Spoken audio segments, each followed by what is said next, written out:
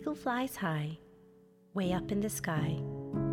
It sees above the human eye, a different perspective, a broader directive. In doing so, it becomes more effective.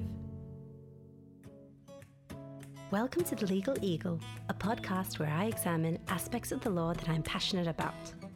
I'm your host, Sarah May Thomas, and my aim is to have conversations that will empower both professionals and the everyday person on the street. Hi everyone, and welcome back to another episode of The Legal Eagle. In today's divorce series, as you know, I've been doing different series on divorce. I've been doing international perspectives, hearing from people from all around the world. And I've also been doing the Bold and the Beautiful series as part of my divorce series. And that's when I interview real-life people who have been through a divorce or witnessed divorce or just experienced a legal battle. And brother and sister team Aaron and Delia will be coming on the show today. Now, brother and sister team Aaron and Delia started out as volunteer trainers and mentors to disadvantaged children and youth. Now, Aaron heads the corporate communication team at Focus on the Family Singapore, and Delia is the head of FamChamps. Now, both organizations are dedicated to promoting positive family values and helping families to thrive through their trusted programs and resources. So welcome to the podcast, Aaron and Delia. Hi, Sarah May. Thanks for having us. Hi, Sarah May. This is Aaron here. Oh, great. So Aaron and Delia, how have you been during this COVID-19 period? Wow, I'd say that the earlier months was much challenging because we really needed to adapt to a new way of living and adjustments with my young family and also at work. But I'll say things are getting a bit more momentum now, and we're a bit more familiar with how to navigate, life in close quarters and also a change in work arrangements. How about you, Aaron? Yeah, likewise for me. I'm an extrovert and I love to meet people. So the first few months with the circuit breaker was really tough. But I guess over the few months, I've adapted. I've gotten used to working from home. I got sort of a rhythm of sorts as well.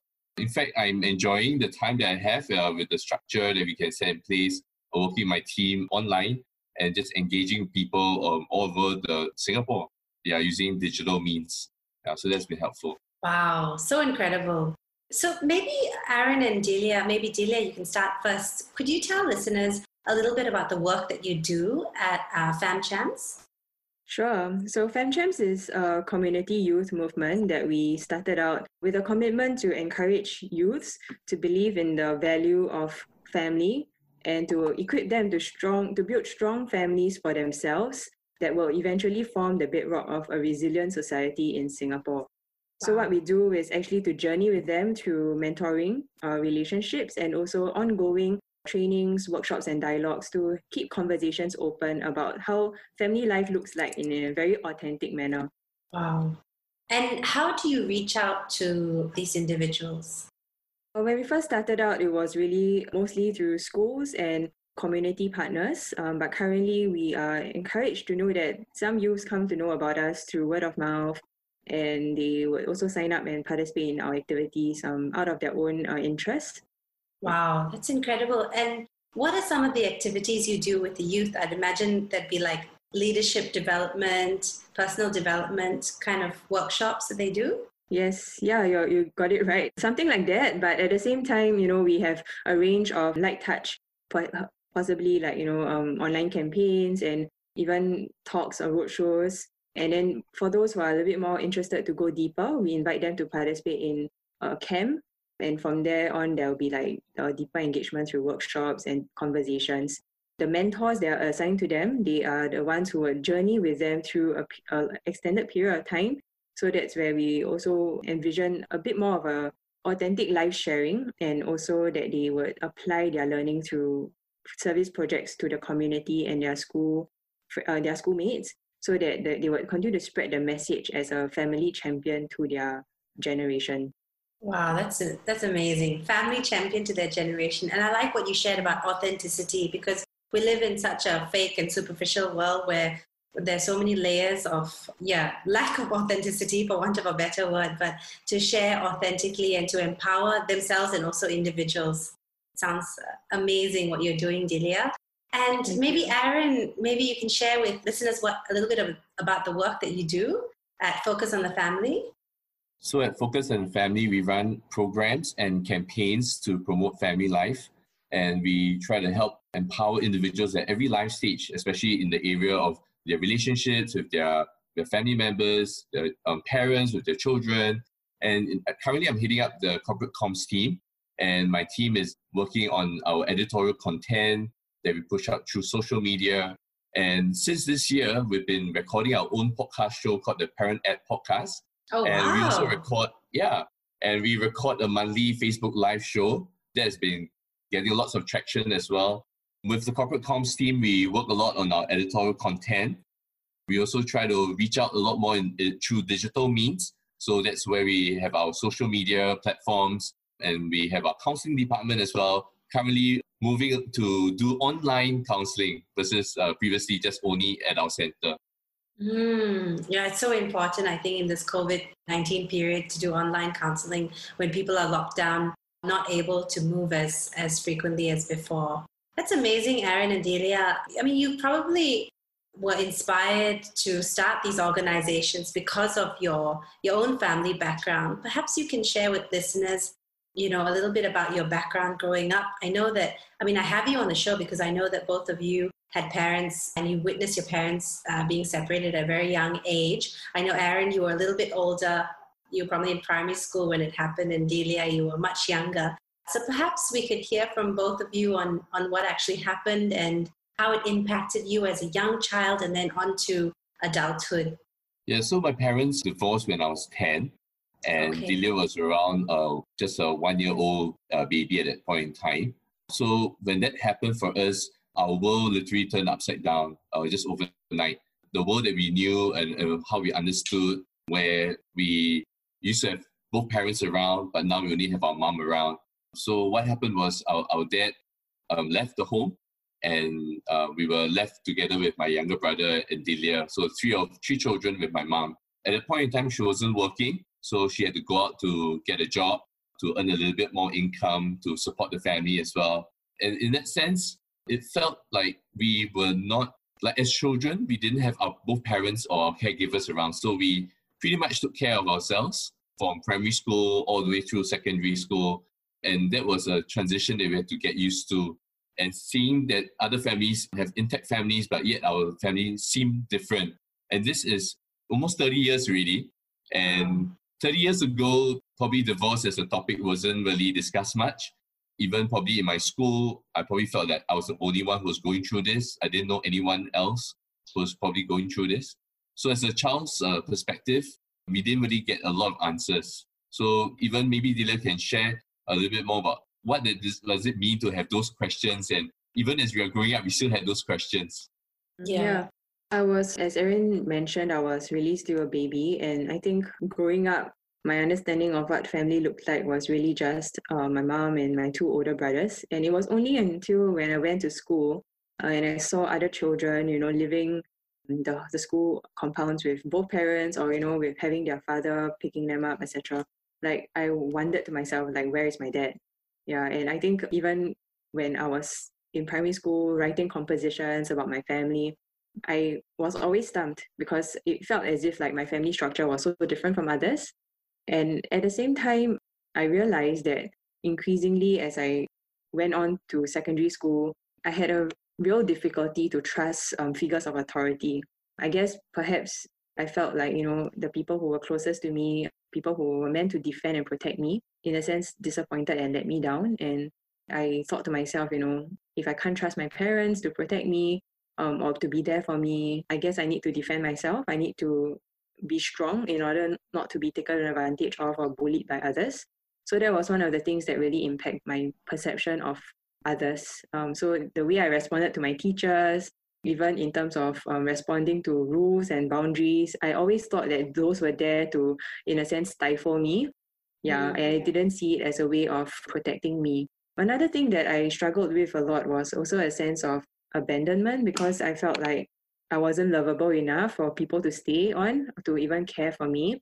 And even though I was provided for, in terms of my physical needs and I went through school, but I think emotionally, these were unmet needs that I had to eventually grapple with when I hit my teenage years and young adulthood, realizing that I was unable to form deeper, meaningful relationships and have conversations with people without feeling like I would be so vulnerable and eventually be hurt once again. Yeah. Wow, that's such a, you have such a deep insight into how it affected you as a child. But how would it have been like? I mean, you mentioned you were resisting authority figures and you retaliated. Was there a turning point in your life where you were like a teenager, or was it only when you were an adult where you realized that things needed to change, where you had to accept that these boundaries are good boundaries? That's an interesting question. I think one of the factors that helped me to grow up, even though I was rebellious, was teachers who were very patient with me and they saw something in me that they never gave up on. Yeah. So, I mean, I was a kid who it was even in detention class at primary school, and I had to sit next to the principal for a good semester, and she was the one coaching me Oh, through my wow. schoolwork. Yeah. What an amazing principal to have to Yeah, exactly. She give you actually that attention. took me, under her wings, and she gave me that guidance. I had teachers also in secondary school. Whenever I dropped ball on projects or responsibilities, they wanted to nurture that part of me, right? But I said, I don't care and I'm not interested. But they would just sit down with me and process it with me and always remind me that they wouldn't give up. So I think these were figures of authority or adult figures that showed me that, they care.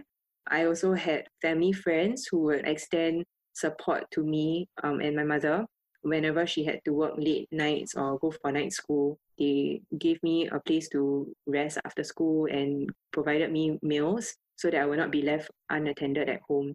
So I think these were situations that helped me see that I can still learn to receive the care that people extend to me. Yeah. And not everyone out there have a bad intention. Yeah. And that gradually helped me to also recognize that, whether it's guidelines, boundaries, that these were things that were there to safeguard my well-being, and that if I hear their intention versus the rule, the relationship that I have with them, that actually helped me to also gradually accept them. Wow. I think it's so, I always share with people that, teachers play such a pivotal role in the child's life, especially before they turn 12, because a child has no real, they don't have a voice. They have a voice inside their head, but they don't know how to articulate their own perceptions of things. And they often think, even if there's something going on wrong in the outside world, they think they look within and say, what's wrong with me? And then they have defensive and coping mechanisms, which is what you described, rebelling against authority figures and being very defensive. So I always say teachers play such a critical part in schooling and in nurturing, and the fact that your teachers took that time and even your principal took the time to nurture you, that's amazing. And how about for you, Aaron? What was it like? You were 10, so you would have been in primary 4. Were you very angry with your parents? What was your reaction? Yeah, exactly. So at a point in time, I didn't really know how to react, but I think the natural response was anger. There was no one that helped me to process my emotions during that point in time.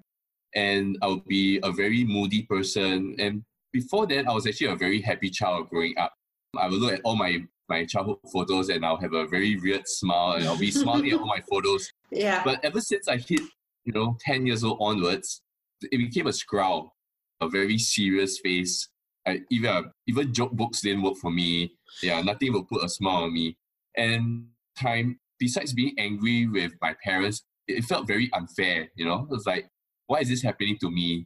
Or why is this happening right now? Or no one's explaining the whole process to me. And I think it also stemmed from fear, a fear of what was going to be happening in my life, certainty, what are the next steps ahead. And all these things seem so unclear. And with all this uncertainty, it made me even more frustrated with everything that's happening. Yeah. I can just imagine. You mentioned about things at home, be banging furniture, slamming the door. It seemed like puberty hit faster. And yeah, I would not be handing in my homework. And this didn't happen before. And my school teachers would have to chase after me to complete my work. it seemed like I had no motivation for life or for the things in school. So my teachers from secondary school were extremely patient with me.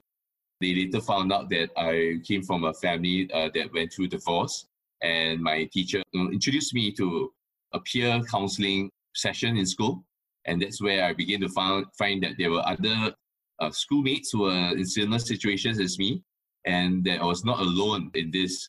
At that point in time also, I think the role models that I had were helpful. I was in a sports team. So my coach was like, in a sense, a bit like a surrogate dad to me and was giving me advice on how I should make decisions, what's right and what's wrong. And I think that was very helpful as a young boy growing up to have like a father figure in my life at the point in time.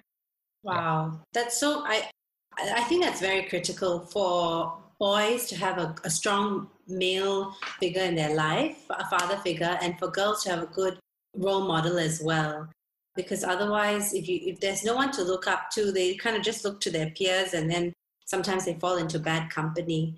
But I actually have a question for you, Aaron. Do you think, is it your opinion that any child whose parents are going through divorce, the teacher should be aware straight away so they know how to deal with the child?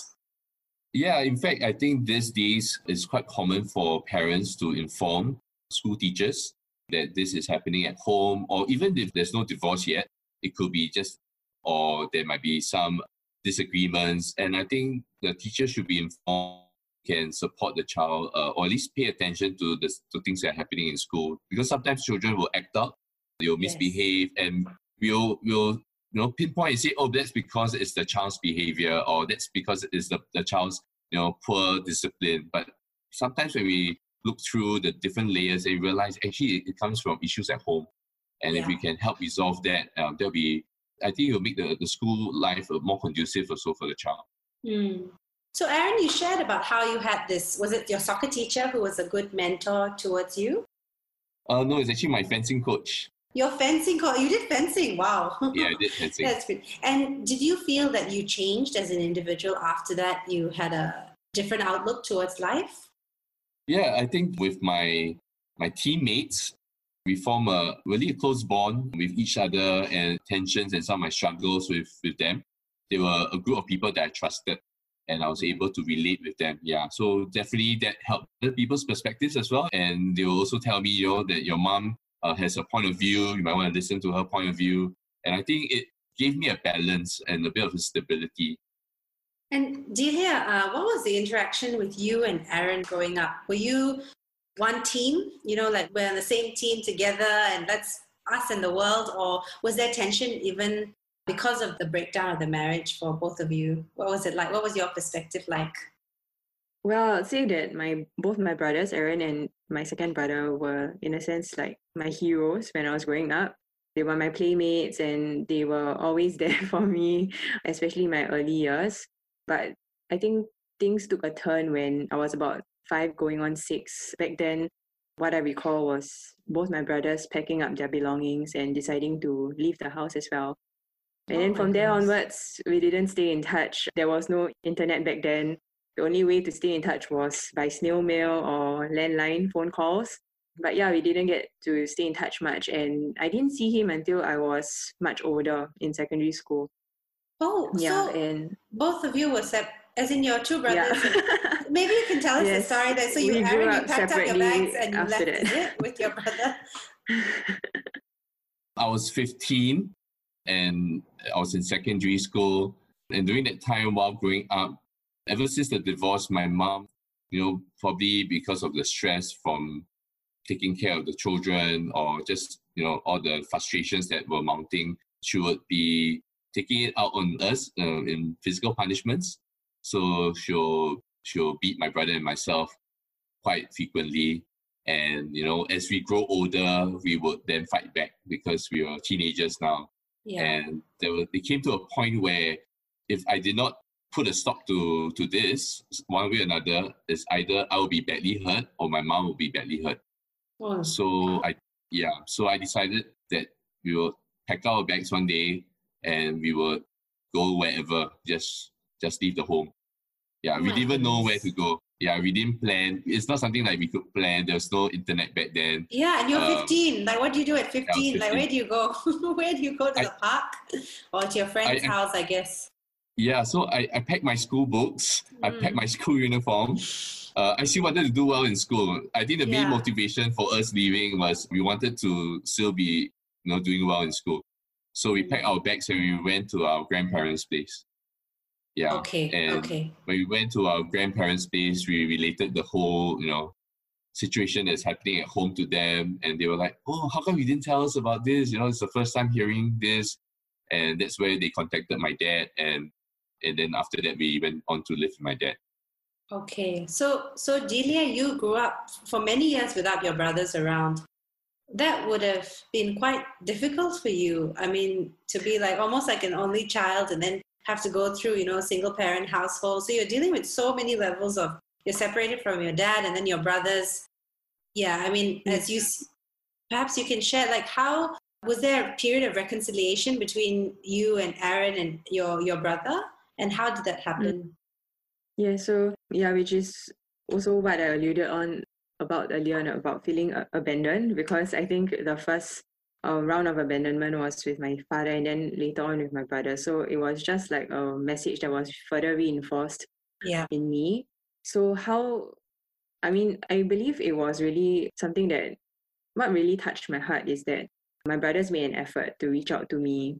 I think they were still going through a process of figuring out how to reconcile with my mom, but I think possibly they knew that I was, in a sense, I didn't do anything wrong, right? So for Aaron, when he drew his first paycheck, he actually asked me out for an outing. That was when I was waiting to go into secondary school. And we secretly went out on an outing, and that was our first time meeting up after probably about 6 years. Wow. Yeah. And for my second brother as well, he would occasionally return home, to drop off some goodies and spend time with me. So that was how we, in a sense, maintained some form of relationship, but possibly still not as close as siblings who get a chance to live under the same roof and meet each other frequently, because we were under the care of different parents, and it was quite an acrimonious relationship. So we didn't get a chance to see each other as well. Yeah.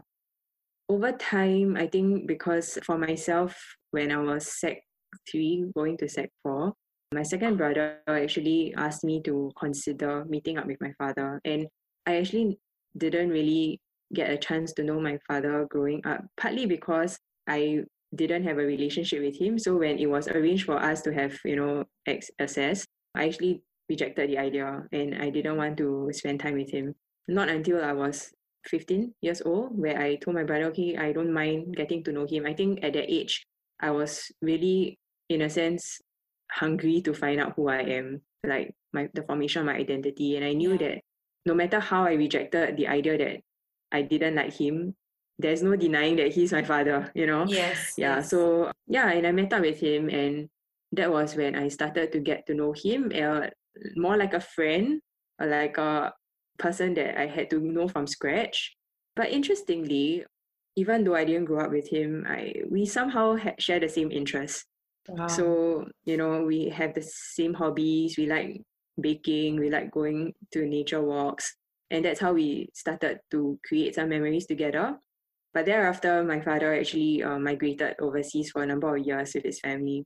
Yeah, so there was also another gap of a good 4 or 5 years where we didn't get to spend as much time together. But I'm thankful that before he left, we had a chance to create those memories. Yeah, wow.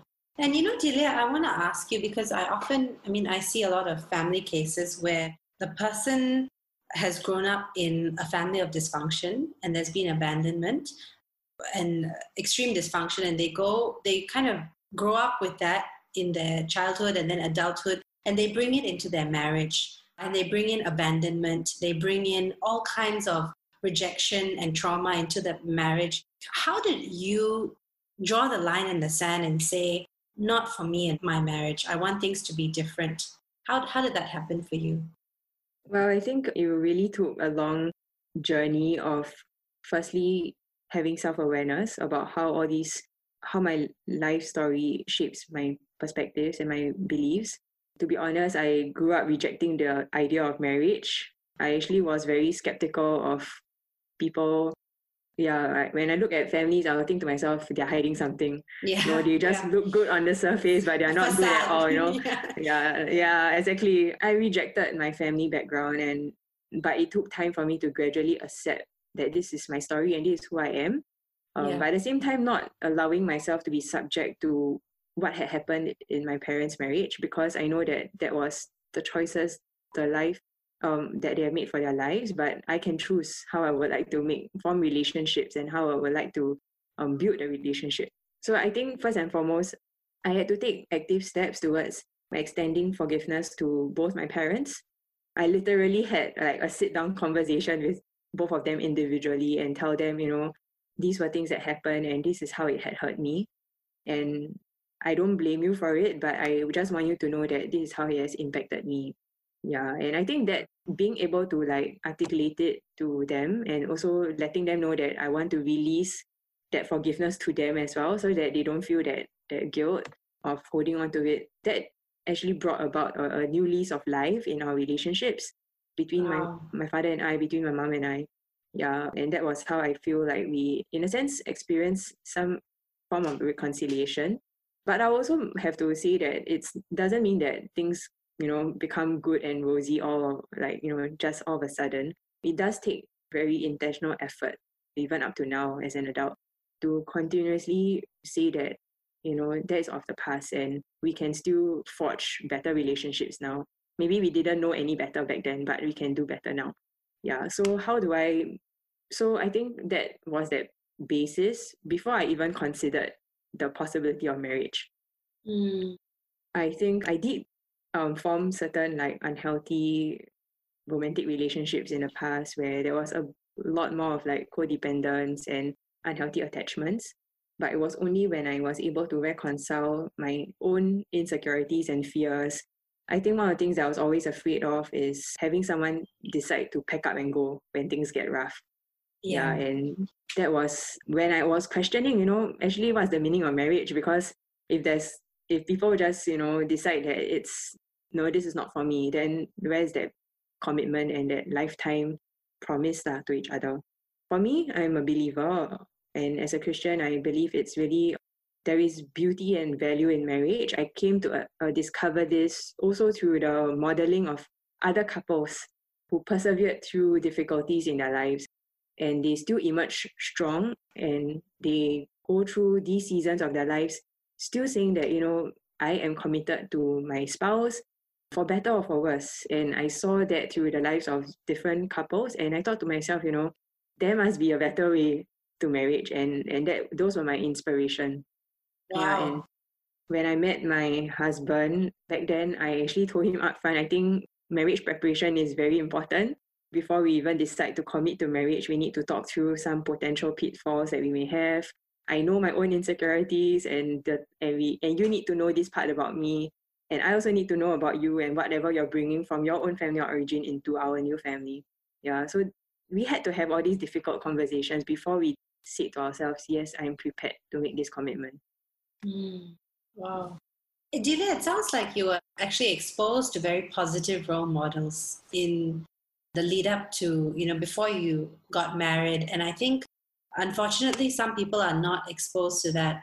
They don't have strong role models. So I think it's so critical, as we said before, to have those strong role models and to go through a process of reconciliation, but also dealing with forgiveness. I think I see a lot of a lot of divorces and separation because people don't fully understand the concept of forgiveness.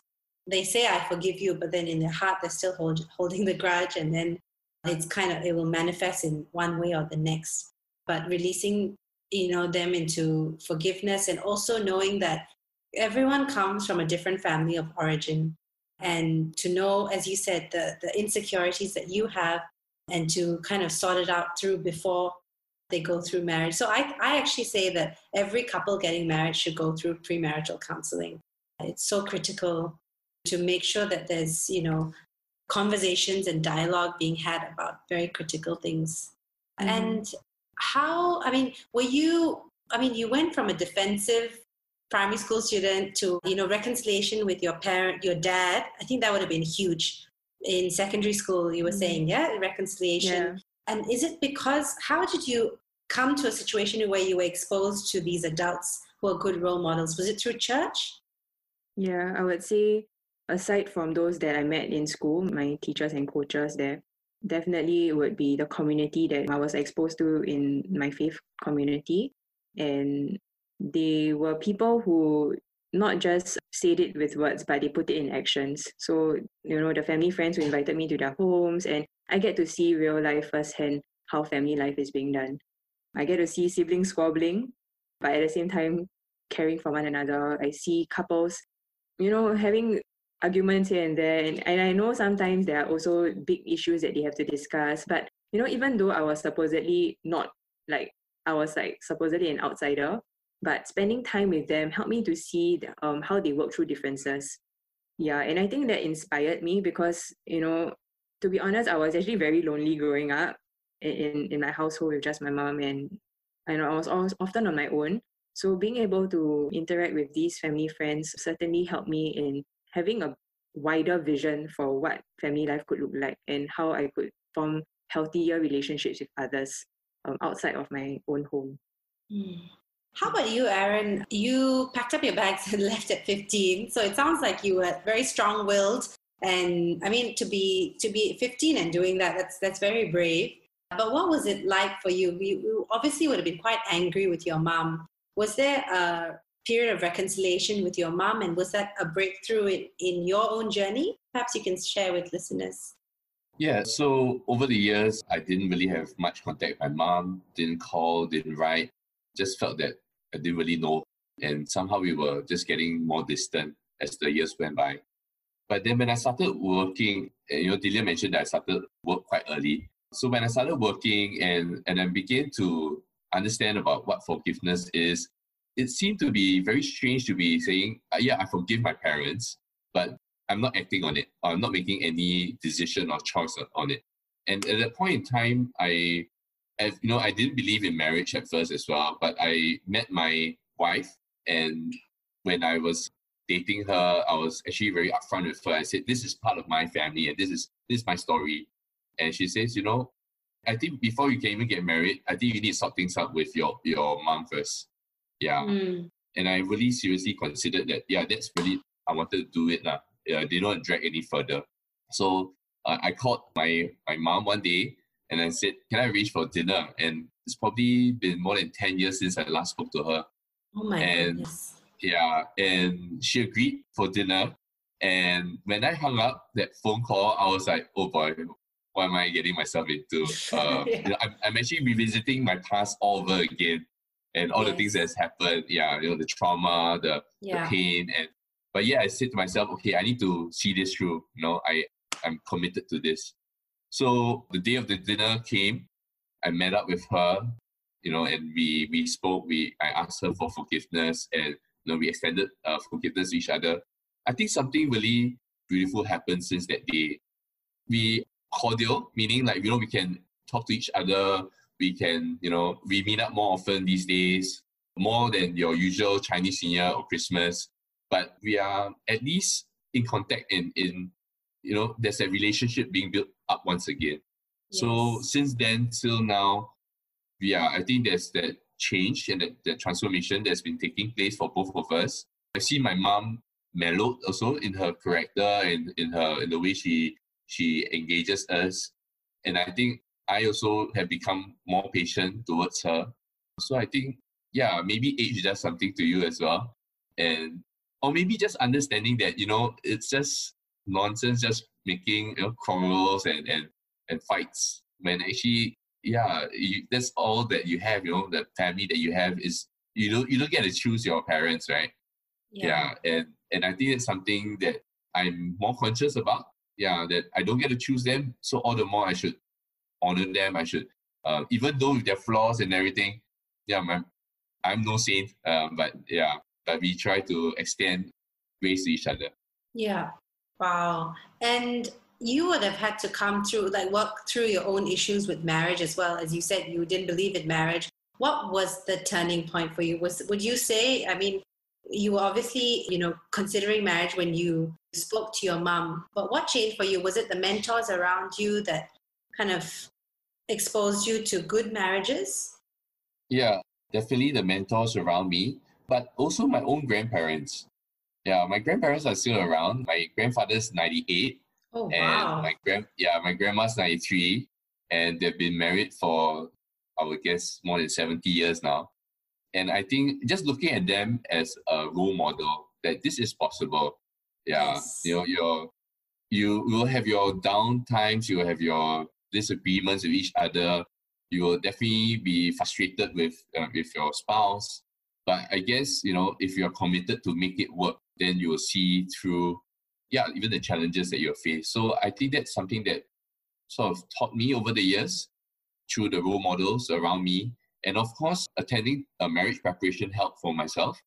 That's where I was also able to understand that, there are certain gaps that I have, certain weaknesses that I need to work on. So, of course, communication being one. I love to talk. My wife is the quieter one. So to get her to start talking more, that was my challenge. And over the years, now she's the one who talks quite a bit as well. So yeah, I think that's been helpful. So helping along, each other. I Along think the also way, yeah. along the way, being intentional as well. Mm, You cannot stop dating after you get married. You yeah. gotta keep dating your spouse, and that's something I try to do. At least once a week, or maybe once every 2 weeks, that we'll go out on a date. And because of circuit breaker and COVID, we are not able to go out, but I still try to do something with my wife. So Oh, that's amazing. Have a date at yeah, home. we take part in like quiz nights online. We play board games, play computer games together. So just being intentional. Yes. I think I like what you share about being intentional. I think being intentional about everything in life and marriage in particular. Do you have, I mean, you've already given some very good advice, but do you have advice for listeners who might be struggling in their marriage and just don't know what to do? How can they navigate, the situation, whether there's been in some cases there's adultery, but there's trauma, there's abuse, or there's just disappointment. Some people, in fact, most of the marriages that I see is because, have broken down because they're just disappointed, or they're not living up to my expectations. What's kind of some advice you can give to those people? I think when people get into marriages, they will not think of divorce, right? When they get together and say, we want to be married, I think they are dreaming of a possibility of how that family life would look like. But along the way, there will be disappointments. There will be moments where your spouse is not meeting, in a sense, your own expectations. So I think the first step we have to take is to understand what's our expectations. Are we having a fairy tale idea of how our marriage should look like? Or, with all the stresses in life, this is the reality. This is how it really is and how we can work at it. So knowing yourself, that will be very helpful, knowing your own expectations. And I think what's also important is not keeping your emotions just to yourself, but getting someone to help you to process them. So if you need to speak to somebody who is a professional counselor, or even another couple who has been along the way and can share some advice, that would be great, like a mentor of sorts, like an older couple that you can turn to and ask them, hey, how do you resolve these kind of challenges, or how do you resolve this issue? Being able to speak to someone like that would be very helpful. So besides knowing yourself, getting help, I think the third one will be knowing at the end of it, what do you really want for yourself? A lot of people say that they just want to be happy. But in reality, is it your personal happiness, or is it a joint happiness that you want to have? Yeah. And I think maybe it's something that we need to discuss with each other, being open to talk about what does being happy, or, what does our marriage life can look like. Maybe a shared purpose or a shared dream that would be good to have. Because sometimes, if you pursue a career or you pursue your interest in one way and then your spouse goes another way, it seems like you are getting distant, and it seems to be like you're drawn apart from each other. But if you have a common goal or you have a common purpose, then maybe that will bring both of you back aligned to something together again. Yeah. Wow, So these are that's some of my good. points. Yeah. And how about you, Delia? What are you doing what steps are you taking in your own marriage to just reinforce like what Aaron shared, the common goal, and just to make sure that your marriage is a healthy one. Yeah, we've been married for 6 years, and I think, and now with the addition of two young children, we are especially mindful that it's often easy to just let slip on letting the marriage take a back seat. So what it has been helpful for us is to, as you mentioned, the intentionality, but beyond that, it's also about what we do together. So for us, communication is really key because we can be in the same space but not engage or connect. Yeah, and I think one thing that my husband and I are mindful of is being intentional to go deeper in our sharing. So we have frequent check-ins on how we are doing, not just in our personal, like not just in our family life, but also I'll be curious to know what he's doing at work, the projects that he's involved in, the colleagues that he has been working with, and that helps me to also understand the context that he's in, and knowing and being able to relate to his struggles as well, because I understand that sometimes for him, if I'm not actively trying to hear about it, he may not offer the info because he knows that I'm also loaded with a lot of concerns. But by asking and showing interest lets him know that I care for him and I'm also interested in this part of his life. We realize that if we are not careful, we will often talk about the children, but if we are more intentional to find out how one another is doing, we learn how to care. And also, I would be more mindful of how he's doing emotionally. Also, I mean, I'm thankful that there are some resources out there. Like recently, I took this quiz called The Seasons of Marriage. I think it's by Focus on the Family. That quiz was really helpful for me because I discovered that, from my husband and I, we are currently in a season of autumn. And that what that looks like is really, we are quite, cozy and chill with one another. But if you're not mindful, we might slip into a place of being too complacent and thinking that, oh, my spouse will always be there for me. But if I don't attend to the relationship, we might actually, in a sense, experience some form of dystrophy or something because, nothing will remain status quo, you will either get stronger or weaker. Yeah, and I think that's what I believe in about relationships, that we need to actually work at it to make it stronger. Yeah, and for us, we also have we have a marriage mentor who checks in with us every quarter, and we are encouraged by her own family life because we get to interact with her and husband and her children, and that helps us to also see that beyond the current challenges that we face with raising young children, there is a next season that we can prepare for.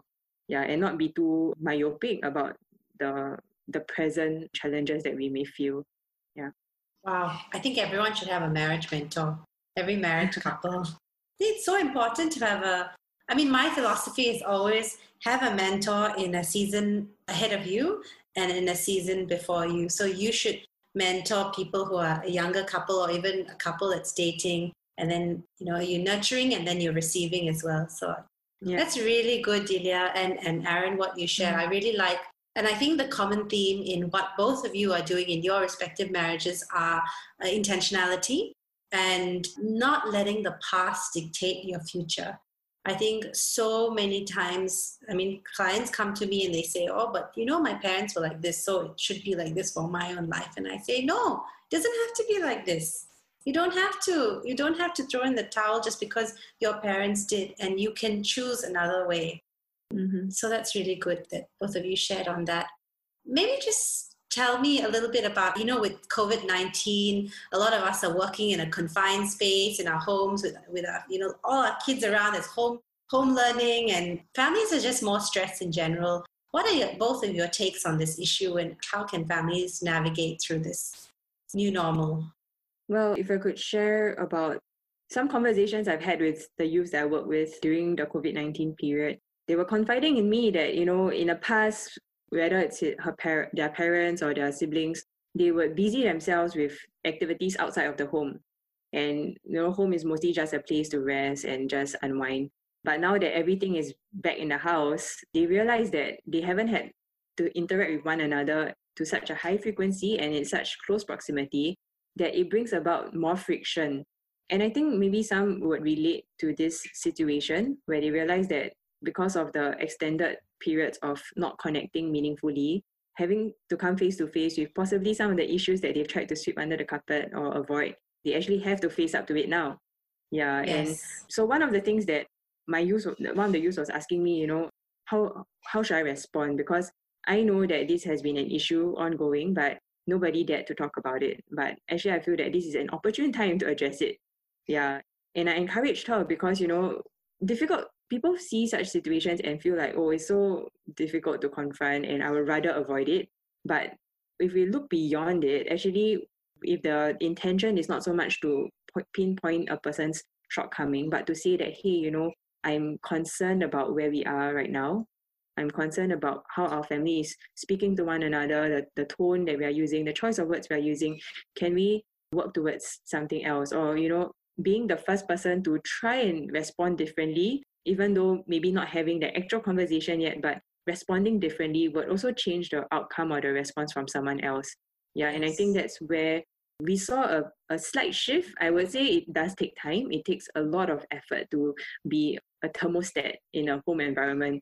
But I'm encouraged to hear that some of the young people are wanting to alleviate the stress and the burden their parents are facing, especially with the current financial situation and the outlook of our economy. Another thing that we observed was also how some young people are being more intentional to help out with the chores at home.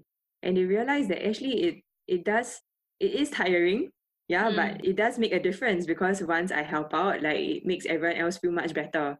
Okay, yeah, so they realize that they can be a contributor. So I feel that sometimes when we look at the situation, we would rather avoid it. But what we usually encourage one another to do is be that change agent, and we can actually look forward to something, more positive outcome. Who knows? Yes. And how about you, Aaron? What are some of the family issues that you've observed coming out from this pandemic? So, of course, the main one would be having everyone around at the same time and, just having the boundaries being overstepped. So, like, for example, if I'm busy at work and then someone's expecting me to reply to them on the spot, like a child requiring help or support, maybe your spouse is asking for something. So it seems that, there is a lot of juggling that needs to be done at one time. So I think it's perfectly fine for us to tell our family members that, you know what, I need a break. I need some time out. And I think it's perfectly fine for us to, go to a corner or to, to say that I need my space. For the guys, to say that I need my man cave, for a little while. Yeah, just give me a bit of time to decompress and to just de-stress. I think that's important because if we don't have that time to relax or the time to decompress, we'll be overwhelmed. And I think that would be not very healthy in time to come.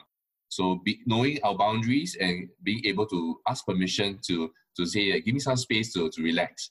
But I also see also a positive thing that families are coming together to do projects. And projects to serve their community, to serve migrant workers, and just coming together to think of creative ideas on how to even to encourage their neighbors or to help out the different ones around them. I think that's something very wonderful. And I think parents can show an example to their children by doing things like that. Yeah, so that it's not just schoolwork all the time. It's not me just telling you yes or no or what to do, but by leading from example, by showing how you care for your neighbors or for the community, I think your children will learn that very quickly. I think this pandemic has turned the world on its axis. Yes, there's been a lot of bad. I mean, so many people have lost their lives, but I think for all of us at home and the rest of us, it has brought about a fundamental new reality where we have to question and be more intentional, because no longer are we able to run off to see our friends and go to parties and fill our lives with the aimless activities that we were filling it with before. We have to really come down to the bare basics and be face to face with your family. I have some of my friends telling me that in their entire life, they've never spent this much time with their mom and dad. And some of them are like 35, 40. And I mean, that's amazing that in 40 or 35 years, you haven't spent this much time in just 6 months. So of course that has come with friction, because it's like, oh, I didn't really know my mom and dad were like this, or I didn't really know my son was like this. But you're forced to kind of be face to face with each other. But of course, as you mentioned, have those boundaries where you go for a walk and you say, just leave me alone, I need my me time. me personally, it's been great as a family, all locked down together. We were in Melbourne and then had to self-isolate there. And we had like mini family projects where we were doing things together and then fighting. And then, you go through the cycles, but then you reach a point where there's a mutual understanding. I guess it's almost like marriage, right? Where you go through ups and downs, and then you come to a place where there's an understanding and a trust. Like, okay, I know Sarah needs a space now. Let's give her some me time and some space. So I think it's all coming to a place where you're working out your issues, but together and being more intentional. So maybe Delia and Aaron, just to wrap up the show, are there any upcoming programs that you can recommend if some of our listeners are, in their teenage years or even approaching adulthood? Are there some programs that they can join at Family Focus or at FamChamps? Well, for us, we usually update our social media platforms on Facebook and Instagram, which is at FamChamps, FAMCHAMPS. So that's FamChamps. And that's where we actually have ongoing engagements with the wider youth audience. Then from there, if there's anyone who's interested to go deeper through trainings and workshops, you'll find out the information there. Okay, great. So for Focus and Family, we are running an online webinar called Effective Parenting in a Digital Age, with all these challenges that parents are facing with children using technology. We have allowed, in a sense, more time for children to use tech, but now how do we sort of like navigate and how can we manage that with them? So that's an online webinar happening on the 13th of September, and you can find out more details on our website, which is at family.org.sg. Okay, great. So I'll just put maybe the links in the show notes. And both of you are running a podcast as well? We're just running a podcast for Parent Ed. It's called Parent Education, so that's Parent Ed for short. So that's for Focus and Family. Okay, wonderful. Fellow podcasters. All right, Aaron and Delia, thank you so much for joining us on the show. Thank you for sharing about your life in your early days, and then how it's actually had a long-lasting impact in your adulthood, but in a positive way. I'm so encouraged to hear how both of you are doing the work that you're doing in Focus on the Family as well as FamChamps. I think it's so good that you've taken something that was actually a negative situation and you're now using it positively to impact the lives of others. So thank you for joining us and have a lovely day. See you then. Thank you, Sarah. Thanks, Sarah. Okay, bye.